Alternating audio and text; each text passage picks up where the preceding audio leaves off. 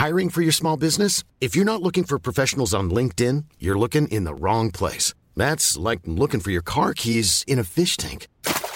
LinkedIn helps you hire professionals you can't find anywhere else, even those who aren't actively searching for a new job but might be open to the perfect role. In a given month, over 70% of LinkedIn users don't even visit other leading job sites. So start looking in the right place. With LinkedIn, you can hire professionals like a professional. Post your free job on linkedin.com/people today. Hey, I'm Ryan Reynolds. At Mint Mobile, we like to do the opposite of what Big Wireless does. They charge you a lot, we charge you a little. So naturally, when they announced they'd be raising their prices due to inflation, we decided to deflate our prices due to not hating you. That's right. We're cutting the price of Mint Unlimited from $30 a month to just $15 a month. Give it a try at mintmobile.com/switch. $45 up front for 3 months plus taxes and fees. Promo rate for new customers for limited time. Unlimited more than 40 gigabytes per month. Slows full terms at mintmobile.com.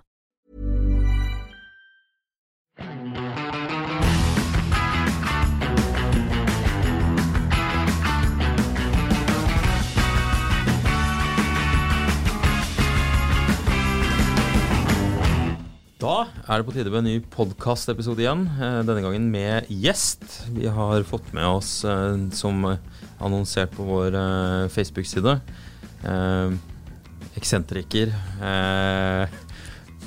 programleder, journalist, bilidiot og generell levemann, Nils Wærstad.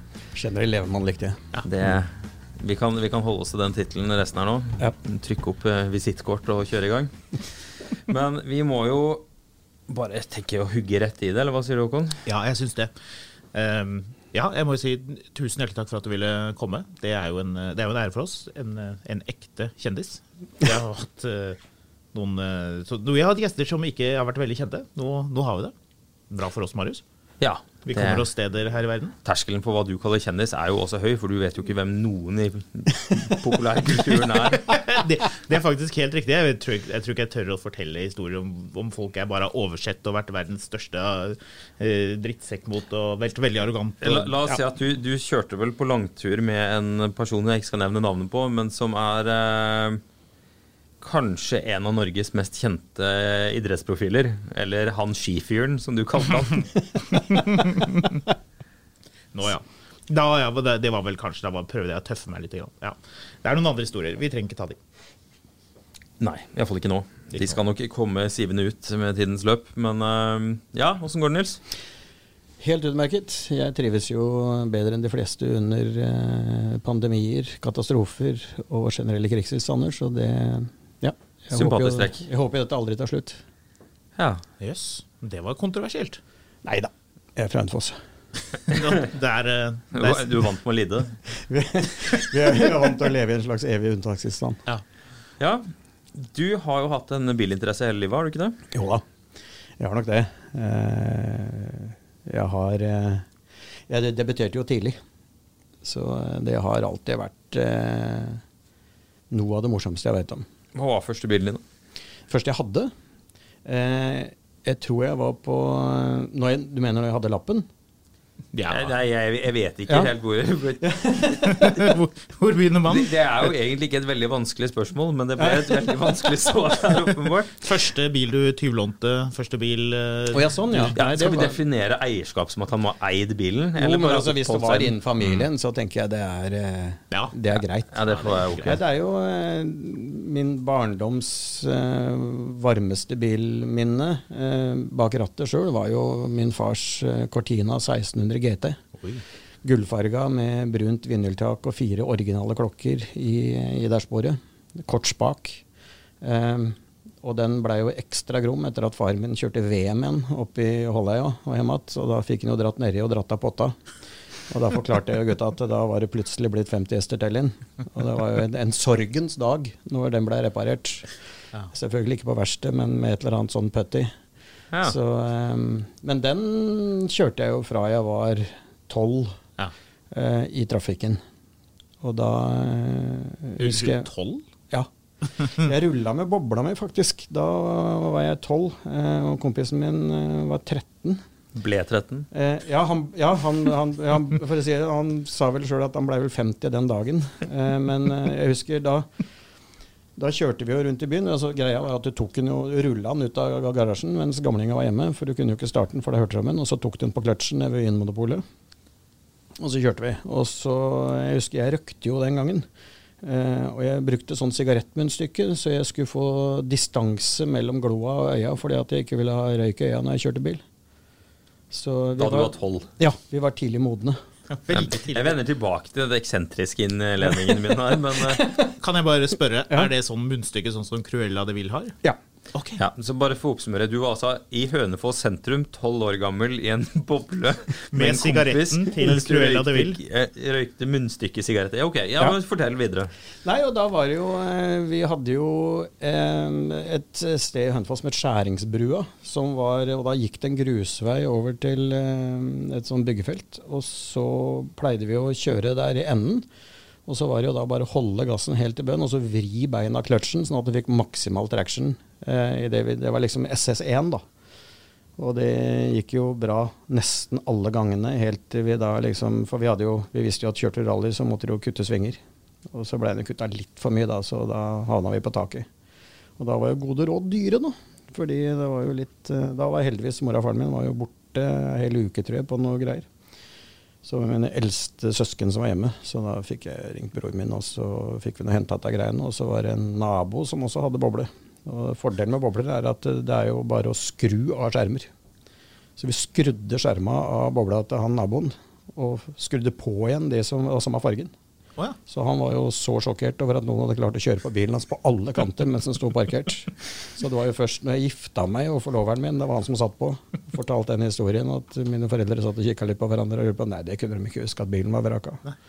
Men det var den da altså. Men taket, var det, altså la dere på ryggen og bare sparket da? Eller? Ja, mer eller mindre. Ja. Altså det er mye du kan gjøre med enkle midler. Husker vi var og kjørte Donegal Harvest Rally en gang i tida.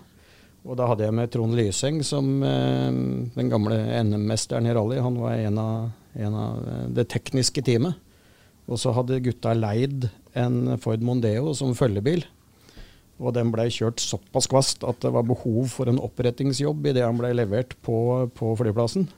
Og Trond, som jo da er gammel biloppretter, han går da ut, og siden det har vært bankett kvelden før, så har han med seg lakkskoa sine. Så han holder da den ene lakkskoen på innersida av skjermen og slår med den andre på utsida, og det blir ikke en kommentar fra Eivis. Så det ble rettet med to... det blir det nå, men... Det ble rettet med 2 lakksko 200 meter før den ble levert på flyplassen. Helt supre resultater. Elsker sånne ting, ja, det er genialt. Ja. Det er sånn unga i dag ikke kan. Nei. Det er veldig få unger i dag som kan rette en bil med gå-bort-sko. Kan du, Marius? Nei, jeg har ikke brukt penskoene mine så mye til det. Jeg kjørte til Østerrike med en gang, min far har en noe eksentrisk kompis som kjørte en Hyundai H100 som sånn arbeidsbil. Og den kjørte han jo selvfølgelig av veien. Den var jo helt ny. Så fikk han beskjed av forsikringsselskapet, nei, den måtte de nok kondemnere. Kondemnere? Nei, det er ikke snakk om. Fordi dere kan betale med de 100 000 dere har taksert skaden til, så skal jeg fikse dette selv. Og det gjorde han jo. Han tok jo slegger fast og slo bilen på plass igjen i garasjen. Men så fant han ut etterpå at det her var jo en ypperlig bil, for vi pleide å dra til Alpene hver vinter. Dette var en ypperlig bil å kjøre til Alpene med. Så da lå jo faderen i sin nye grønne BMW 5-serie på den ene siden av autobanen, og i det andre feltet lå Anders, som han het, i denne vindskeiva og hundang. Du kom over 100 km i timen, så falt blinklyset ut, og så begynte den der bonginga fra dørene å gå. Ja, fint. Ja, fordi det, liksom, det åpnet seg litt grann. Det var ikke vindtett. Så jeg elsker å se når du ligger bak en bil, og så synes du det er et eller annet sånn litt rart med den, og så ser du egentlig at bilen liksom smyger seg sidelengs, litt som en sånn ulv. Det er når du ser, det er ikke sant, jeg har kjørt mye på veier i Afrika og Asia, ja. Og når du ligger bak en lastebil og ser alle hjula, altså det går jo sidelengs med krabbe, ikke sant? Og det er, som en krabbe, nettopp. Det er alltid fascinerende. Ja, det er alltid morsomt, man lurer på hva er det som har skjedd her. Og du har så skikkelig lyst til å sitte inne i førerhuset på den nedover en eller annen vei i Himalaya og sånne ting, mens det er 10 000 meter ned på ene siden, og det er sånn som, jeg er ikke noe glad i å sitte på da, for å si det sånn. Jeg vil helst sitte bak rattet selv. Ja, du er også en sånn som... Jeg er jo gæren. Jeg har kjørt litt rally. Jeg fatter ikke hva som går gjennom huet på de som sitter på. I hvert fall meg. Altså, jeg hadde ikke tørt å sitte på meg selv for alle penger i verden.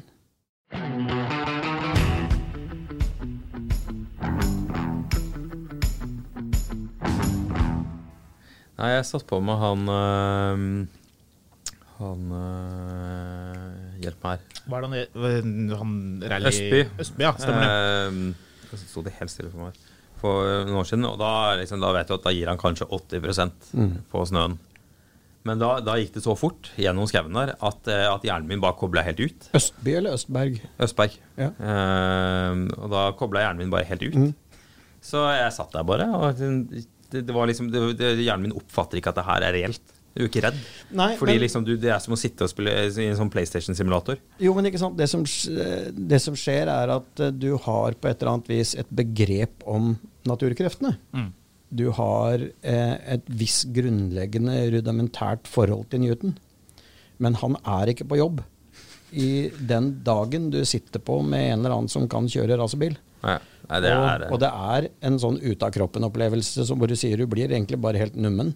Fordi at du skjønner ikke at det kan gå, men det som er verre er når du kjører selv og ikke skjønner hvordan dette går.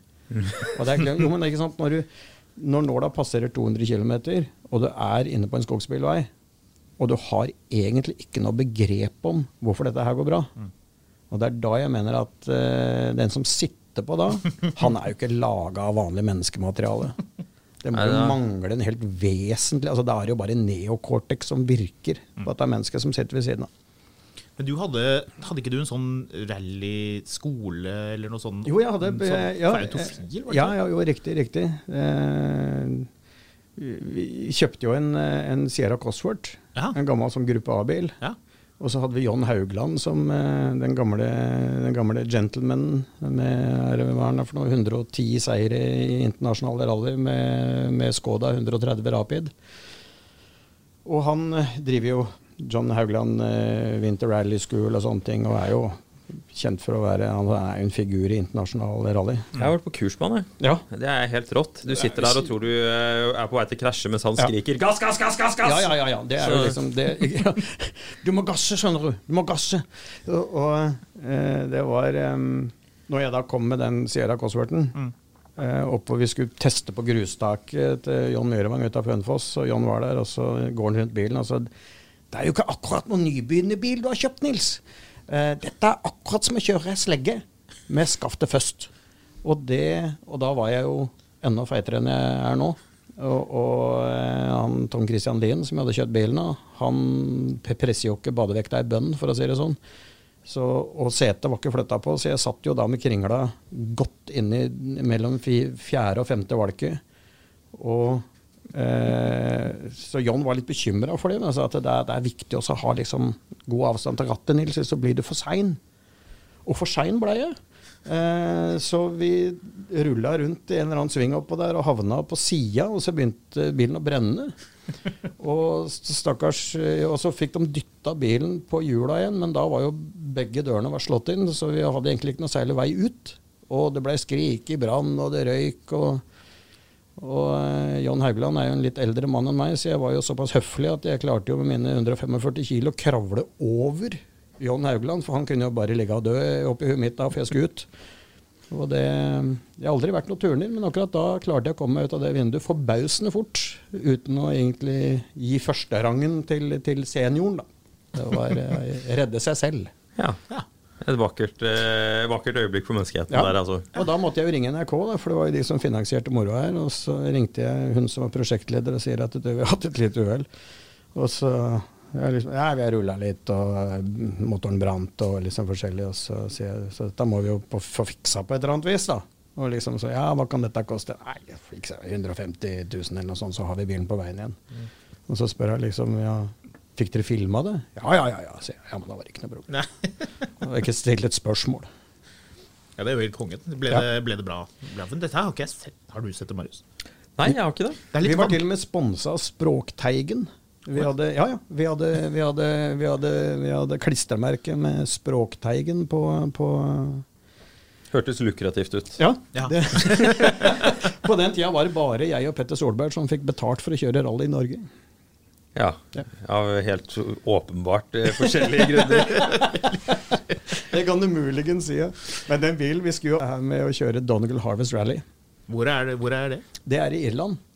Så da går jo bilen på henger, og med båt over, og så skal jeg og kartleseren fly over.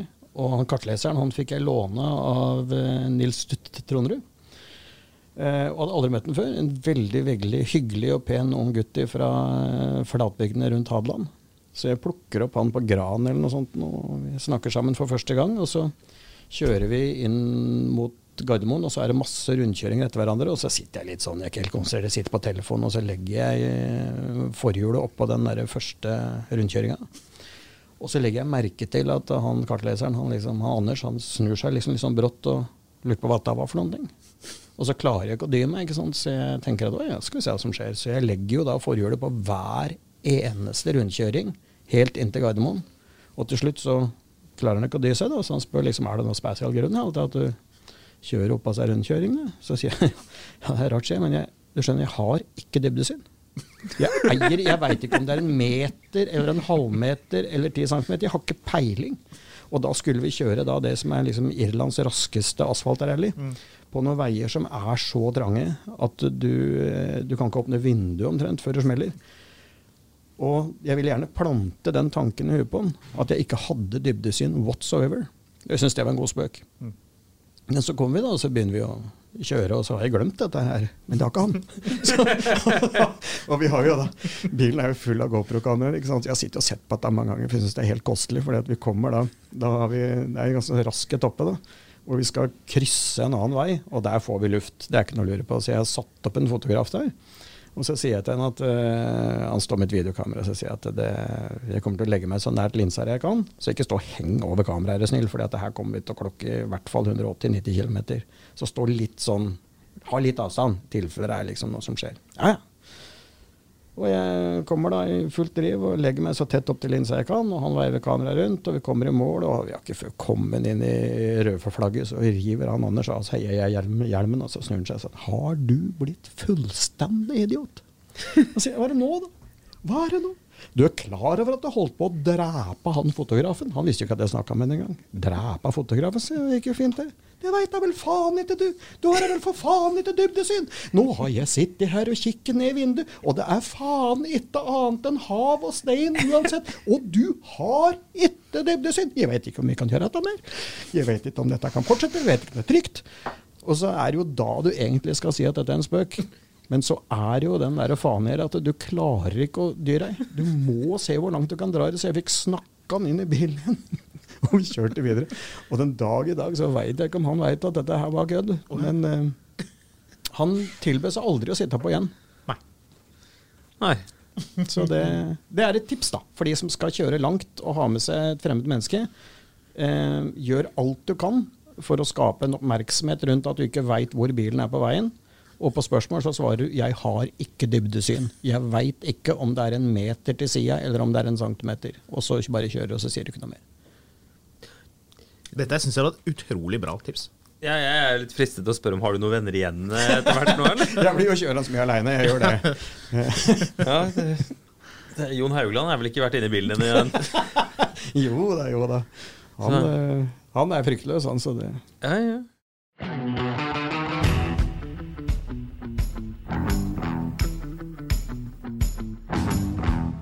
Men du har jo reist land og strand rundt, og det har jo NRK har jo hatt stallen full av folk som reiser rundt i verden og gjør ting. Men du og makkeren din, Ronny Kristoffersen, dere har jo da ofte valgt bilen som liksom medium for transport og opplevelser. Ja, og det er jo, altså, vi lagde en serie som het Walkabout i mange sesonger. Hvorfor Walkabout? Fordi, hvorfor det heter det? Ja. Det var kona til Ronny som kom opp med det faktisk.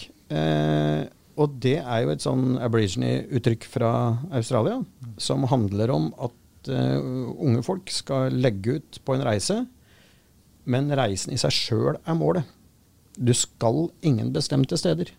Du skal bare se hva som skjer mens du er der ute.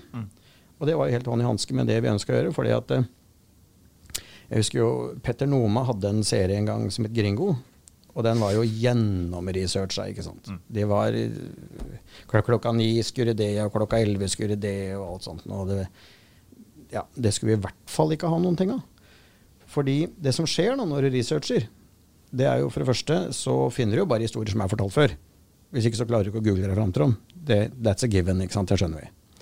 Og så er det at når du da er ute og kjører da, og så kommer det en fyr bort til deg på en bensinstasjon og kommenterer bilen din, og så kommer du i snakk, og så sier han, akkurat det driver med det, jeg har lyst til å være med meg i morgen, fordi jeg skal ut og ranche Longhorns, eller nei, jeg skal på Horus, eller jeg skal dit, eller jeg skal datt. Da må de si, nei, dessverre, jeg kan ikke, fordi jeg er en avtale. Og det går jo faen ikke an. Og så er det noen ting som skjer med oss også når vi er ute og reiser, for vi vet jo faen ingenting. Vi aner jo ikke hvor vi skal.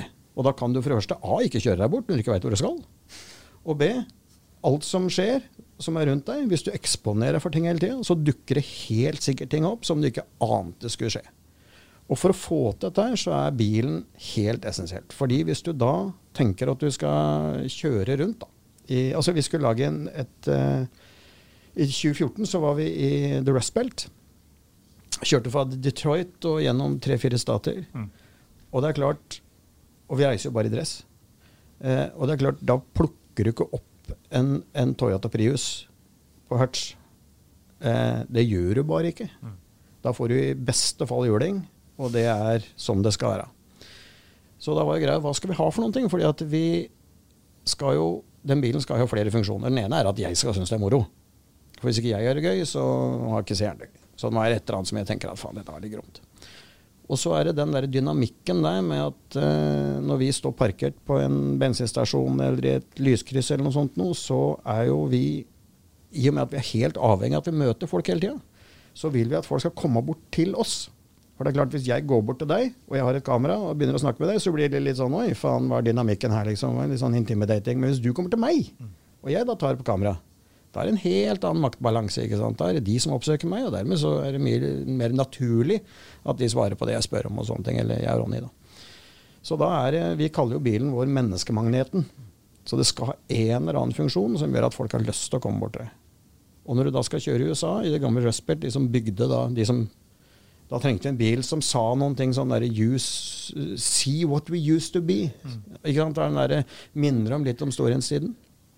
Og da fant vi til slutt i Arkansas en 8-moro Pro-turing med 9 liters Merlin-motor som bremsa 760 hester på bakhjula med 6-trinns tremekk og fullstendig blueprint, og betalte vel 600 000 vi betalte for den. Og det var dritbillig. Og dere kjøpte bilen, ja? Klart vi kjøpte den. Ja. Den går ned i Sarpsborg, den nå. Og det er klart, og det var med, ikke sant, dere tok med hjem, ja? Ja, 6-punktseler og bur, og det var en ordentlig Pro-turing. Og det er klart at et av målene mine med den bilen var jo at ingen kollegaer i NRK skulle tørre å starte en sånn bil. Fordi at jeg vet jo mange av dem hadde falt for fristelsen hvis de skulle først finne på noen ting. Da så hadde de kjøpt en gammel Lincoln eller noe sånt og trodde det var tøft, men det er jo ikke tøft. Det er ikke tøft i det hele tatt. Men når det kommer bankene med en 9 liter med 760 hester, det er tøft. Og den hører jo flere prestehjel unna.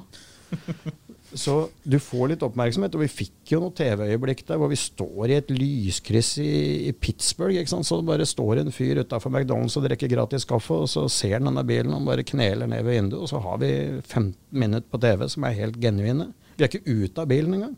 Men alt handler jo først og fremst om bilen, og så snur vi samtalen til hvem er du?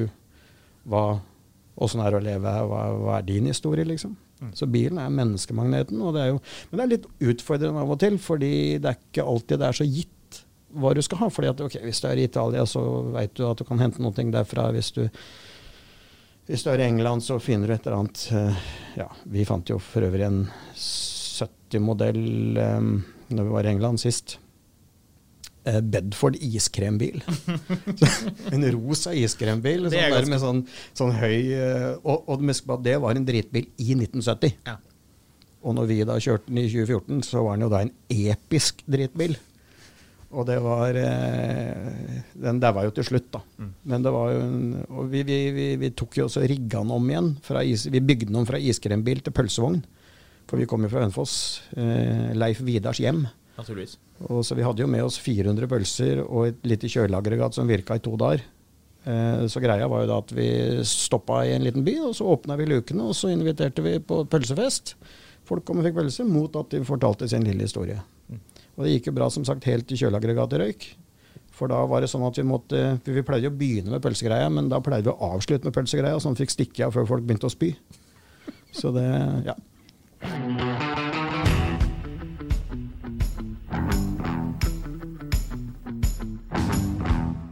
Du, litt seriøst, eller seriøst og seriøst, men nå er vi Jeg og Marius, du veldig useriøs? Du synes det er utrolig useriøs her, skjerp deg. Ja, nå er vi jo noen dager etter valget i USA, og valget ser jo ut til å ha snudd på nettopp mye av de områdene du har akkurat fortalt at du har kjørt rundt i med denne Camaroen. Det er jo litt sånn fristende å spørre bare litt sånn, hvordan er det å være rundt i det som, altså, de områdene du snakker om her er jo, amerikansk bilproduksjon er jo fortsatt noe som får folk til å bli litt sånn våte i blikket og tungpustet av, og så er det jo ikke helt hva det var. Nei. Og det er jo ikke de områdene heller. Hvordan var det å reise rundt i de strøka der 30 år etter storhetstiden? Det er jo en dystopi på mange vis. Og vi har jo hatt det som et slags mål alltid, at vi skal forsøke å fortelle de andre historiene. Hvis vi drar til Gaza, som vi har gjort, og vi har lagd flere programmer fra Gaza, så er det ikke først og fremst å vise bomba bygninger og ikke sant, disse her nyhetsklikkbildene, men å rett og slett bare møte helt vanlige folk og vise at det finnes normalitet, ikke sant? Det finnes sola skinner på Gazastripa også, faktisk. Og vi prøvde jo å få til det i Detroit, men det var jaggu ikke lett, altså. For der var det var Mad Max-verden, altså. Det hadde vært et par millioner mennesker der, nå var det 700 000 igjen, og by the looks of it så gikk 699 000 av dem på krekk. Og det er det vanskeligste stedet vi har jobbet, og vi har jobbet i Somalia. Altså du stoppet bilen på høylys dag i 5 minutter, så tøyte folk ut av treverket der som hadde såpass ujevn kjemisk virksomhet i hjernen at det var helt uforutsigbart. Så det var relativt kokos, altså. Men, og så har du også en idé om, vi har vel lagd 13-14 programmer fra USA, tror jeg, gjennom tidene, så vi har liksom sett det før, men du har en idé om at når du kommer dit, så er det liksom gamle, gromme biler på alle hjørner. Men det er jo ikke. Altså i California, på enkelte strøk, så finner du selvfølgelig mye gromt, men i The Rust Belt, så du så jo omtrent ikke en bil av det kaliberet vi hadde, så den der... Men ikke sant, det fungerte jo også, den bilen, fordi at det er en sårhet, da. Det er en sårhet over innsikten de har i at dette her har rullet ganske godt nedover bakken. Og de har ikke tatt bønn ennå. Og det å vandre rundt inn i den gamle Packard-fabrikken og sånne ting, og vi møtte jo en gammel dude som bodde inne i fabrikken der. Altså... Du må liksom se det for å tro det, altså. Men det du oppdager da, det er jo det at når du kommer i snakk med helt vanlige folk, og folk som da etter alle solemerker er helt ved, og som er hardtarbeidende, skikkelige folk som forteller at, vet du hva, det er så på hårsbredden at det går. Vi møtte en fyr som drev med sånn excavating og litt sånn landscaping og sånne ting. Han hadde en pickup med noe redskap, han hadde 2 døtre. Han sitter og forteller oss med tårer i at hvis dieselprisene går opp med 20%, så er jeg fucked. Og han sier at decent hardworking Americans, liksom, de setter penger til side så godt de kan og ha for en regnværsdag, men det er så skjørt. Og jeg tror ikke alle i NRK var så glad i at vi viste frem at en sånn fyr og sånne typer folk er helt potensielle Trump-velgere.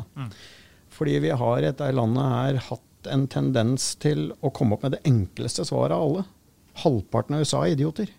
Og det er for enkelt. Det er ikke sånn det funker. Det dypere liggende årsaker enn at de idioter, men det jo lett å sitte her selvfølgelig og si det. Men nei,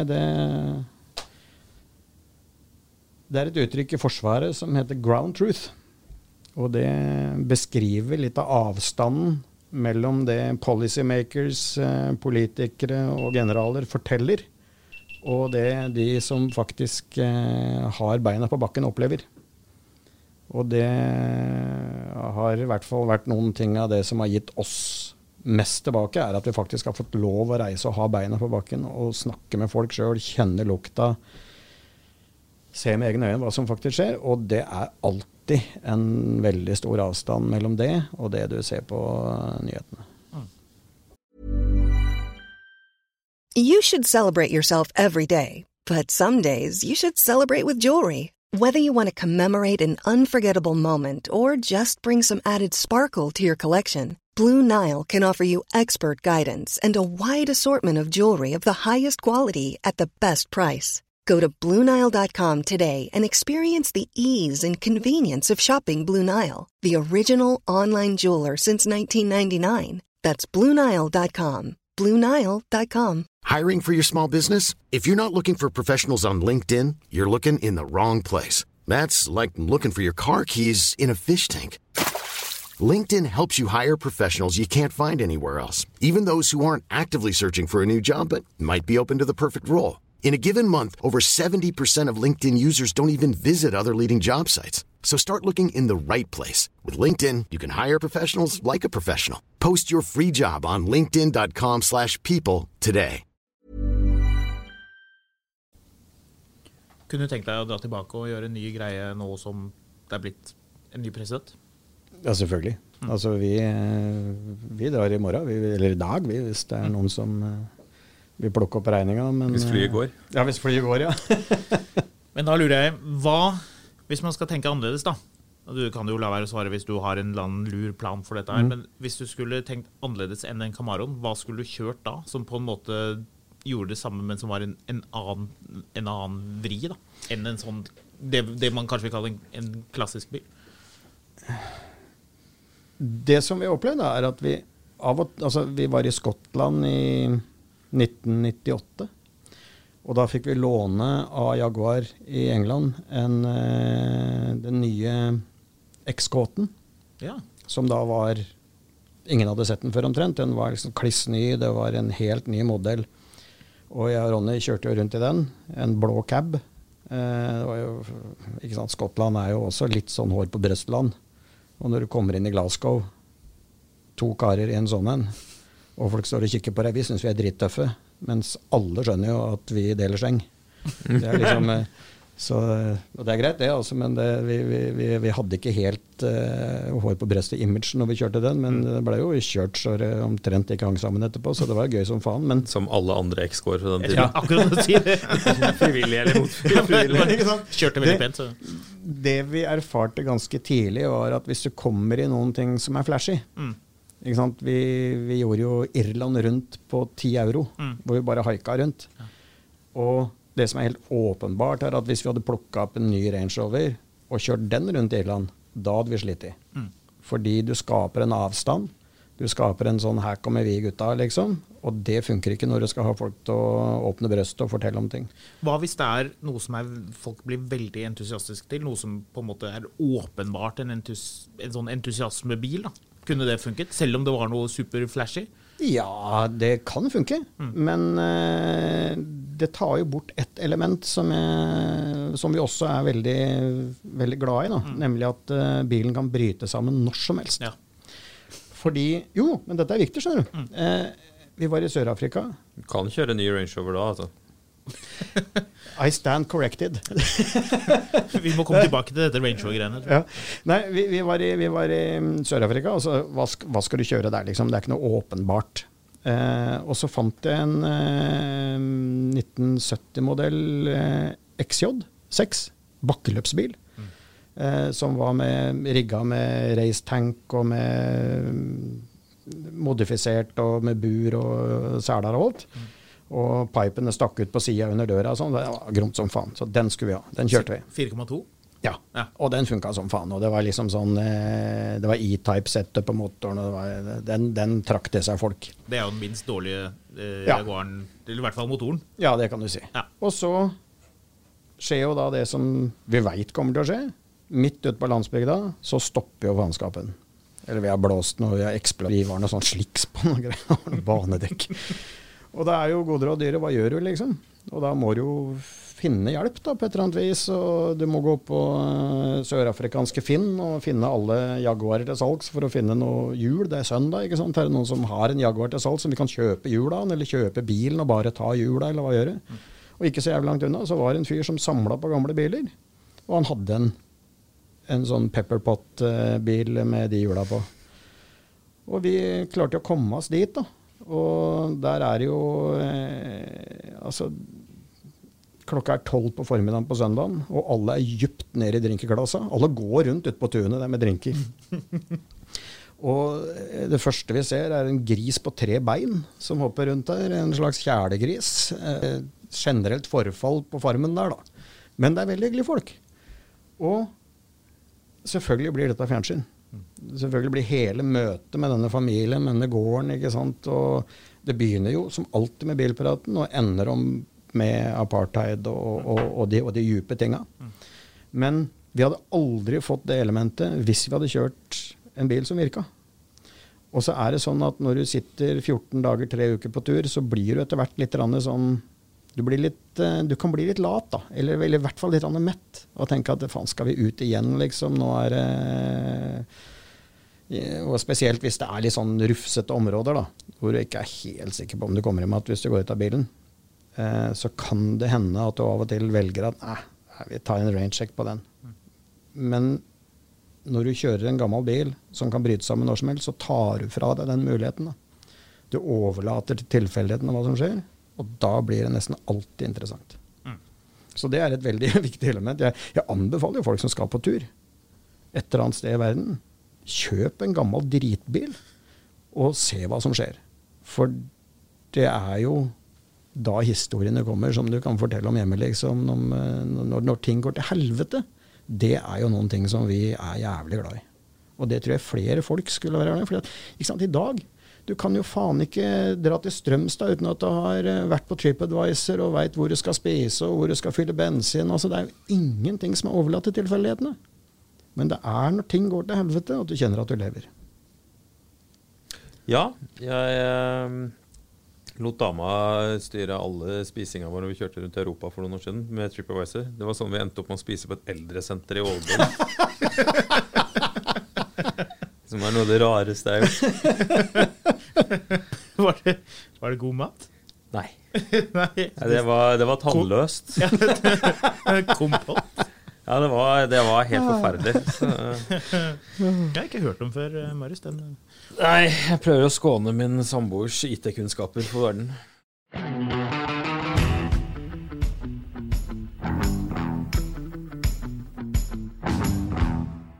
Nei, men det jo interessant, altså, fordi Norge har jo ikke, altså, nå holdt jeg på å si noe som helt feil, men i liksom akademiske Norge og middelklasse pluss, så liksom bilen litt sånn uglesett og har vært befengt med store luksusskatter og sinte øyenbryn siden 70-tallet. Ja, det ikke noe å lure på. Men man har jo en god bilkultur i Norge. Jeg tenker, altså det som litt sånn interessant i forhold til det du snakker om i USA, i USA, og særlig i rustbeltet og så videre, så jo bilen, de jo ekstremt stolte av bil, og bil jo en stor del av liksom, den amerikanske friheten. Ja. Og det det jo her også. Men hvordan det liksom, når du da reiser rundt i disse områdene både i USA og i Norge, hvor bilen står så sentralt, altså ikke helt hvor jeg vil med det her, men jeg tror litt av det du lurer på hva tenker de om det som liksom frastøtende med bil for andre, og liksom den kollisjonen da? Jeg har en liten historie om det, fordi vi var gjennom Ohio, og så hadde vi skjønt at mens vi var der, så var det veldig store kontroverser rundt dette med fracking. Altså at man skulle utvide denne skifergassen. Og veldig mye som gikk gærent, veldig mange som kunne sette fyr på rett og slett det vannet som kom ut av springen sin.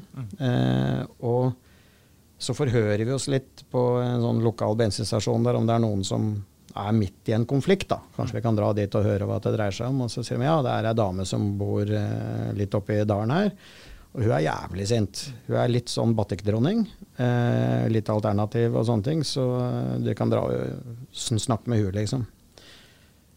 Og når vi da hører batikdronning og environmentalist og sånne ting, og vi kjører da denne bilen, altså hadde vi parkert den bilen oppe i Ullevål Hageby, så hadde vi jo blitt sparket til pølp, sannsynligvis, av beboerne der oppe.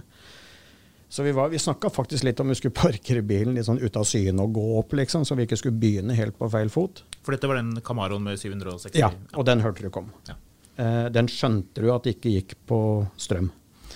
Men så fuck it, liksom, vi kjører opp da likevel, og vi parkerer utenfor gårdsplassen hennes, og hun kommer ut med en kopp med sikkert noe organisk te og greier, og ser jo ut som beskrivelsen. Det forflagrende gevanter og fotformsko. Vel i 50-åra, og det første hun sier «Is this a 68?» Hun gjenkjenner årsmodellen. Hun går og klapper på denne bilen og synes den helt fantastisk. Det hadde skjedd i Norge. Du hadde ikke fått det intervju hvis du kom med den bilen, for det hadde vært liksom, det liksom et ballespark allerede ved å komme med sånn kjære. Mens der var denne dama helt over seg hvor gromt dette var. Og hun var liksom in the forefront of environmentalism, liksom, så det sier litt grann om Jill Stein-aktige greier. Ja. Så hvis det kan være et slags svar på spørsmålet. Det har noen ting med bilkultur å gjøre. Ja. Vi kjørte jo det her synes jeg fortsatt litt gøy. Jeg la ut en morsomhet om en Subaru på denne Finansavisen motorsiden vår. Og de fleste synes det var veldig gøy, bortsett fra han ene fyren med en Subaru. Han synes ikke dette var noe gøy i det hele tatt. Kan ikke du kjapt bare ta på nytt hva det var du la ut? Jeg la ut bare I told my kids I liked Subaru Outbacks. They said they were for old ladies who want an SUV but need low entry. I said cool dudes drive them. For a solid year, they counted cool dudes versus old ladies in Outbacks. Final score, 342 old ladies, 30 cool dudes. Det her synes alle var veldig gøy, bortsett fra en fyr som synes at Subaru Outback veldig kult, og at vitsing med Subaru Outback ukult. Men grunnen til at jeg beveger meg nå inn på Facebook jo ikke for å prøve å påvirke valget, men vi spurte jo våre lyttere og Facebook-medlemmer hva de lurte på når det kom til konseptet Nils Wærstad. Ja. Og da det jo mye rart å trekke frem. Jeg mener, jeg husker jeg så mora di hadde vært og kommentert på noe greier der også. Herregud. Kan jeg bare si det om denne rabatten, så vi ferdig med det? Ja, kjør på med rabatten. Men før vi tar spørsmålene, så må jeg bare si at vi har et tilbud til de som lytter til podcasten. Man kan da få 25% rabatt på Finansavisen. Vi jo tross alt en papiravis som man kan få i posten med motorbilaget på lørdager, som inneholder informasjon om biler. Og så hørte jeg også at de som gjester i podcasten, de får et årsabonnement. Ja, du hørte det, ja. Ja, Marius. Så da sier vi det sånn. Ja, vær så god. Veldig bra. Da vet de som lytter om dette tilbudet. Ulempen å komme hver dag og hente avisen selv. Det straffen. De som lytter får den i posten, og da kan man gå inn på finansavisen.no/tilbud og få da denne fine rabatten og få lørdagsavisen, som fet og god, og motorbilaget. Sånn, da har jeg sagt det. Da har du sagt det. Ja, moren din har jo vært her og ment at vi skulle snakke om Cortina hennes. Det har vi jo allerede gjort. Det har vi gjort. Fatteren hadde også Cortina på 60-tallet, og da har jo vært inn på det før. Jeg har jo en onkel i Amerika, og han hadde fortalt min søster som da var 3 år at Ford, det var noe dritt. Det var Dodge og Chevrolet som gjaldt. Han hadde sagt det til 3 år, så det tok hun jo til ordet og tok paraplyen og stakk opp gjennom taket på Cortinaen. Så det var litt dårlig stemning etter det. Det var enda dårligere stemning når jeg lekte med garasjedøråpneren og kjørte den i taket på Mitsubishien. Faderen på sikt hadde byttet til 30 år senere, men det jo en helt annen historie. Da var du 29, og bare litt ekstra ekkel med far. Ja. Du ugrei noen ganger, altså. Bare steike, altså. Ja. Nei, men kom med disse spørsmålene nå. Ja, hvor ble det av den røde Mercuryen som ble brukt når dere hadde innspilling av bilcrossmarsja? Ja, vi laget en serie som et TV-cocktail, hvor vi skulle rundt i grisgrendte strøk i Norge. Holde oss unna byene, og så se hva som skjedde på bygda. Og da hadde vi jo igjen det evinnelige spørsmålet, hva kjører man? Og da var ikke budsjettet var ikke 600 000 på en Camaro, men jeg kom over en Mercury Cougar med en sånn skinbloss-motor, som var 430 hester eller noe sånt nå. Og så fikk vi kjøpt en gammel campingvogn, som vi lakka i samme farge. Den var jo rød med hvite Shelby-striper, og så lakkerte vi campingvognen likedan, fikk på hengefeste, og så kuska vi rundt med dette her. Det var en bitteliten campingvogn, den var ikke tett. Og faren til Ronny, husker jeg, han hadde laget en sånn liten leppe på den ene senga, fordi at jeg lå i dobbeltsenga. Det var klart, svær og feit. Mens Ronny lå i det vi kalte krydderhylla, som bare var en sånn liten stripa i seng. Og den bilen ble solgt etter hvert. Den hadde sin svanesang med oss. Vi hadde vært i Bergen etter å ha jobbet på Circus Agora nede ved hele Vestlandet. Nils Kjetil presenterer? Nei. Ikke sant, ikke Nils Kjetil, men han der duden. Jan Kjetil. Ja. Så vi jobbet faktisk på sirkuset, og skyfla elefantmøkk og drev på der en uke og fylte et sirkus nede, og så endte vi på en sånn plass midt i Bergen sentrum, og så hadde vi vært på byen med disse sirkusfolka på natta der. Og da var det vel sånn at når jeg da våkna om morgenen, sånn i 6:30 om morgenen, så fant jeg ut at nå måtte jeg ut av Bergen. Skulle ikke være lenger i Bergen. Så jeg setter meg da i bilen, og dette var jo raka rør på, samt ljudforherligere bakerst. Så det var jo, det låt jo som en NASCAR. Så jeg fikk jo fyre opp dette greiene, og fikk til slutt rota meg ut av Bergen på en søndagsmorgen. Og Ronny lå jo i krydderhylla. Og vi hadde jo ikke mobiltelefon på den tida, i hvert fall hadde vi ikke det tilgjengelig da. Så han hadde egentlig glemt litt av det. Så han kom jo da til seg selv et eller annet sted opp Måbødalen eller noe sånt nå. Og den der Cougaren går jo på fullt over Hardangervidda.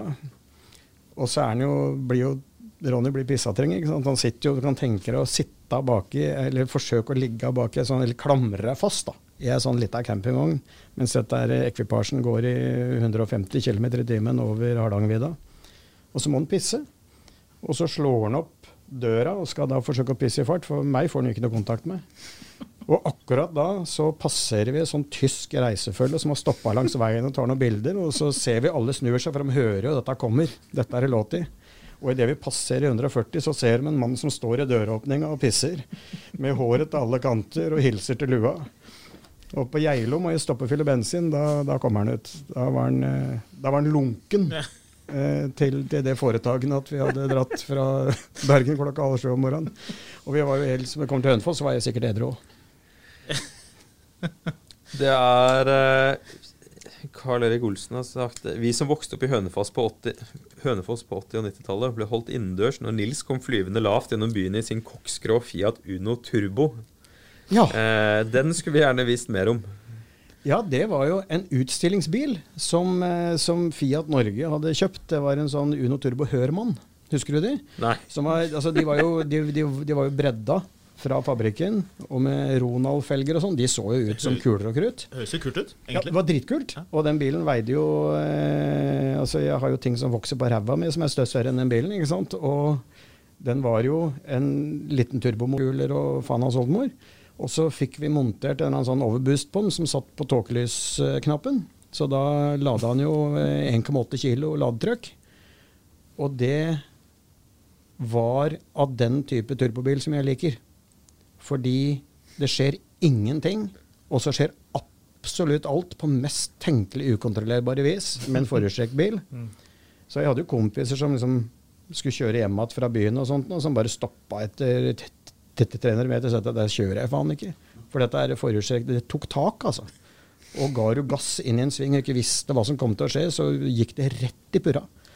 Og den ble kjørt såpass heftig, husker jeg, at veldig ofte så gikk bakluka opp på den i svinger, fordi at bilen vrei seg så mye at han rett og slett gikk. Og jeg hoppa med den en gang, så hele girkassa ramlet ut av den. Den ramlet ned på bakken. Vi skulle hoppe over en sånn jernbaneovergang eller noe sånt, en eller annen idé jeg fikk. Som man jo gjør. Jo, men man gjør jo i og for seg. Har ikke du vært der, Håkon, hvor du skulle hoppe over jernbanesporet med Fiaten din? Du, det bare med leiebil, jeg gjør det. Ja. Men det var fantastisk morsom bil. Ja. Og som sagt, når du fikk trykt inn tåkelys og fikk 1,8 laddtrykk på nå, så var da var det en håndfull, altså. Da satt du ikke og drakk coca med en hånd og hadde en hamburger andre og styrte med knæa, liksom. Da var det begge hendene på kringla.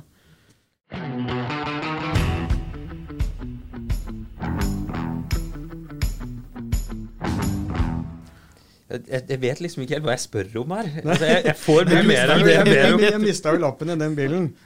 Jeg mistet jo for øvrig lappen første dagen jeg hadde nå. Ja, da var du 13-14 da? Eller? Nei, jeg var 18. Oh, ja. Det var sånn i Hønefoss at du måtte vente til du var 18 når du fikk lappen. Oh, ja. Og det har jeg fått 2 advarsler før på dagen. Fordi når jeg kan tenke deg, ikke sant, du har kjørt siden jeg var 12. Og når du da endelig får lov å kjøre, så i hvert fall for enkelte så klikker det opp i huet. Bare ingenting som liksom så Skulle jo tro du klarte å holde deg etter 6 år på veien, men Jo, men ikke sant, når du da finner ut at du skal rygge gjennom byen, alt var du klar i revers, liksom, og bli møtt av politi over Kvernbergsundbrua som setter på blålyset. Hva driver du med, liksom? Nei, hadde ikke noe god svar, da. Og så jeg har fått lappen i dag, ja, riktig, men da har du i hvert fall lært at du skal kjøre riktig vei, liksom. Har du fått lappen bare i revers? Nei, det var ikke det. Og så går det da noen timer, og så blir jeg tatt på fortauet oppe ved Hønegata i en helvetes fart på innersiden av køen. Og da jo igjen da spørsmål om dette førerkortet, om det liksom noe vi skal beholde, eller om vi sier det greit nå. Og så får jeg klarer å få snakket meg til det en gang til da. Men 3. gangen var slutt. Ja. Da hadde jeg... Hvor lenge mistet du lappen da? Et døgn. Et døgn? Til han som tok meg sin store fortvilelse, fordi de hadde målt opp 32 meter med skrensespor i 30-sonen nedenfor rådhuset på Hønefoss, før jeg dro med et stopp for budsskilt, fordi bakhjula, da kjørte jeg bobla til mor mi, det vrengte seg jo. Vi skulle se hvor fort vi kunne kjøre gjennom svingen da. Det var sånn lokal konkurranse, så jeg skulle toppe det. Og da røk lappen, men fordi jeg da egentlig var pen i tøyet og sånne ting, og så hørte jeg at han politiadvokaten hadde samme type bikkje som vi hadde. Så jeg tok med bikkja, så vi satt og klappet bikkja i en halvtime. Og så sier han at du vel ikke en sånn gangster du som henger rundt i byen. Dere med faenskap. Nei, sa jeg det. Ta noen av lappen da, så ordner vi dette.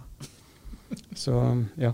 Og den Unoen mistet jeg også lappene, husker jeg. Og da så jobbet jeg på et sånt vis at jeg tenkte at det var liksom litt vanskelig å ikke kjøre bil da.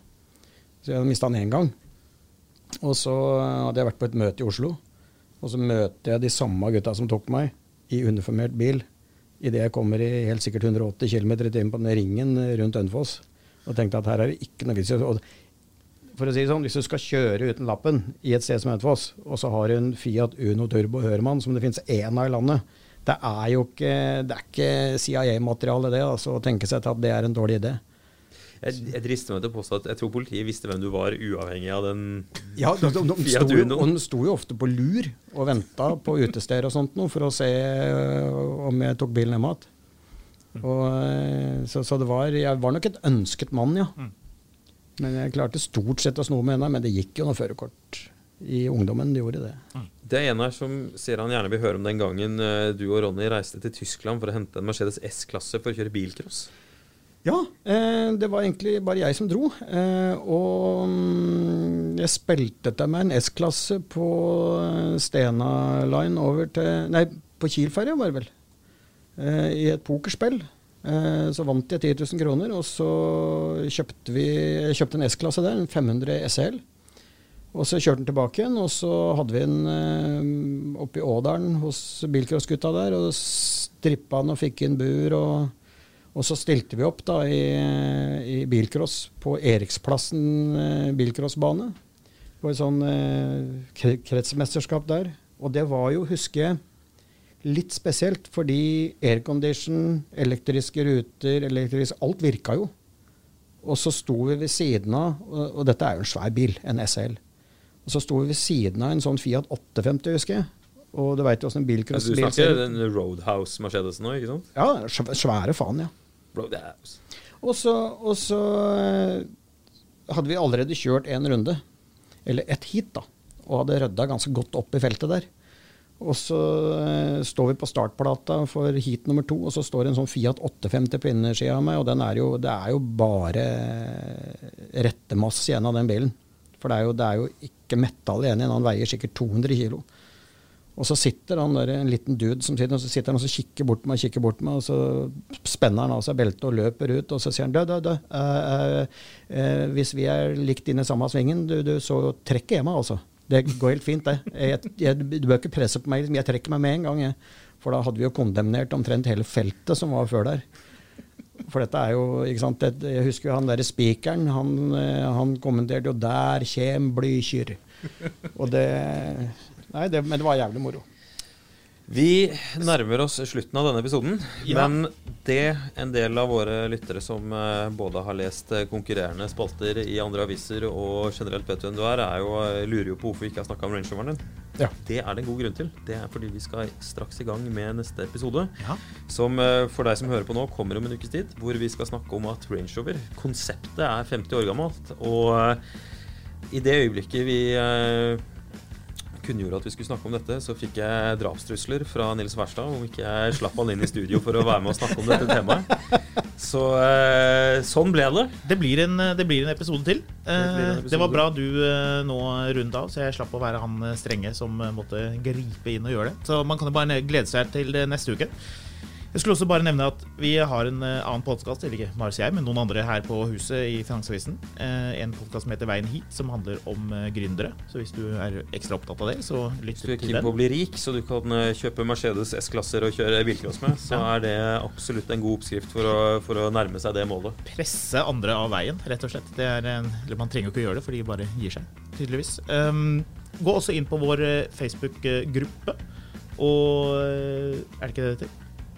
Gruppeside, det spørs helt an på mange medlemmer vi har, men det ramler stadig inn nye bilentusiaster. Ja, den heter Finansavisen Motor, der treffer man bare som meg, blant annet, og også Nils, kanskje, for å diskutere litt bilting, så det hyggelig. Møt opp der, eller send oss en mail på miletermil@finansavisen.no, hvis du vil det. Produsent for Mil etter mil, en podcast om bil, Caroline Elgesem. Med meg I studio har jeg Marius Mørk Larsen, og mitt navn Håkon Sæbø. Send oss gjerne ris, ros og innspill på miletermil@finansavisen.no, og husk at du alltid finner godt bilstoff på finansavisen.no, og selvfølgelig I lørdagsutgaven av Finansavisen.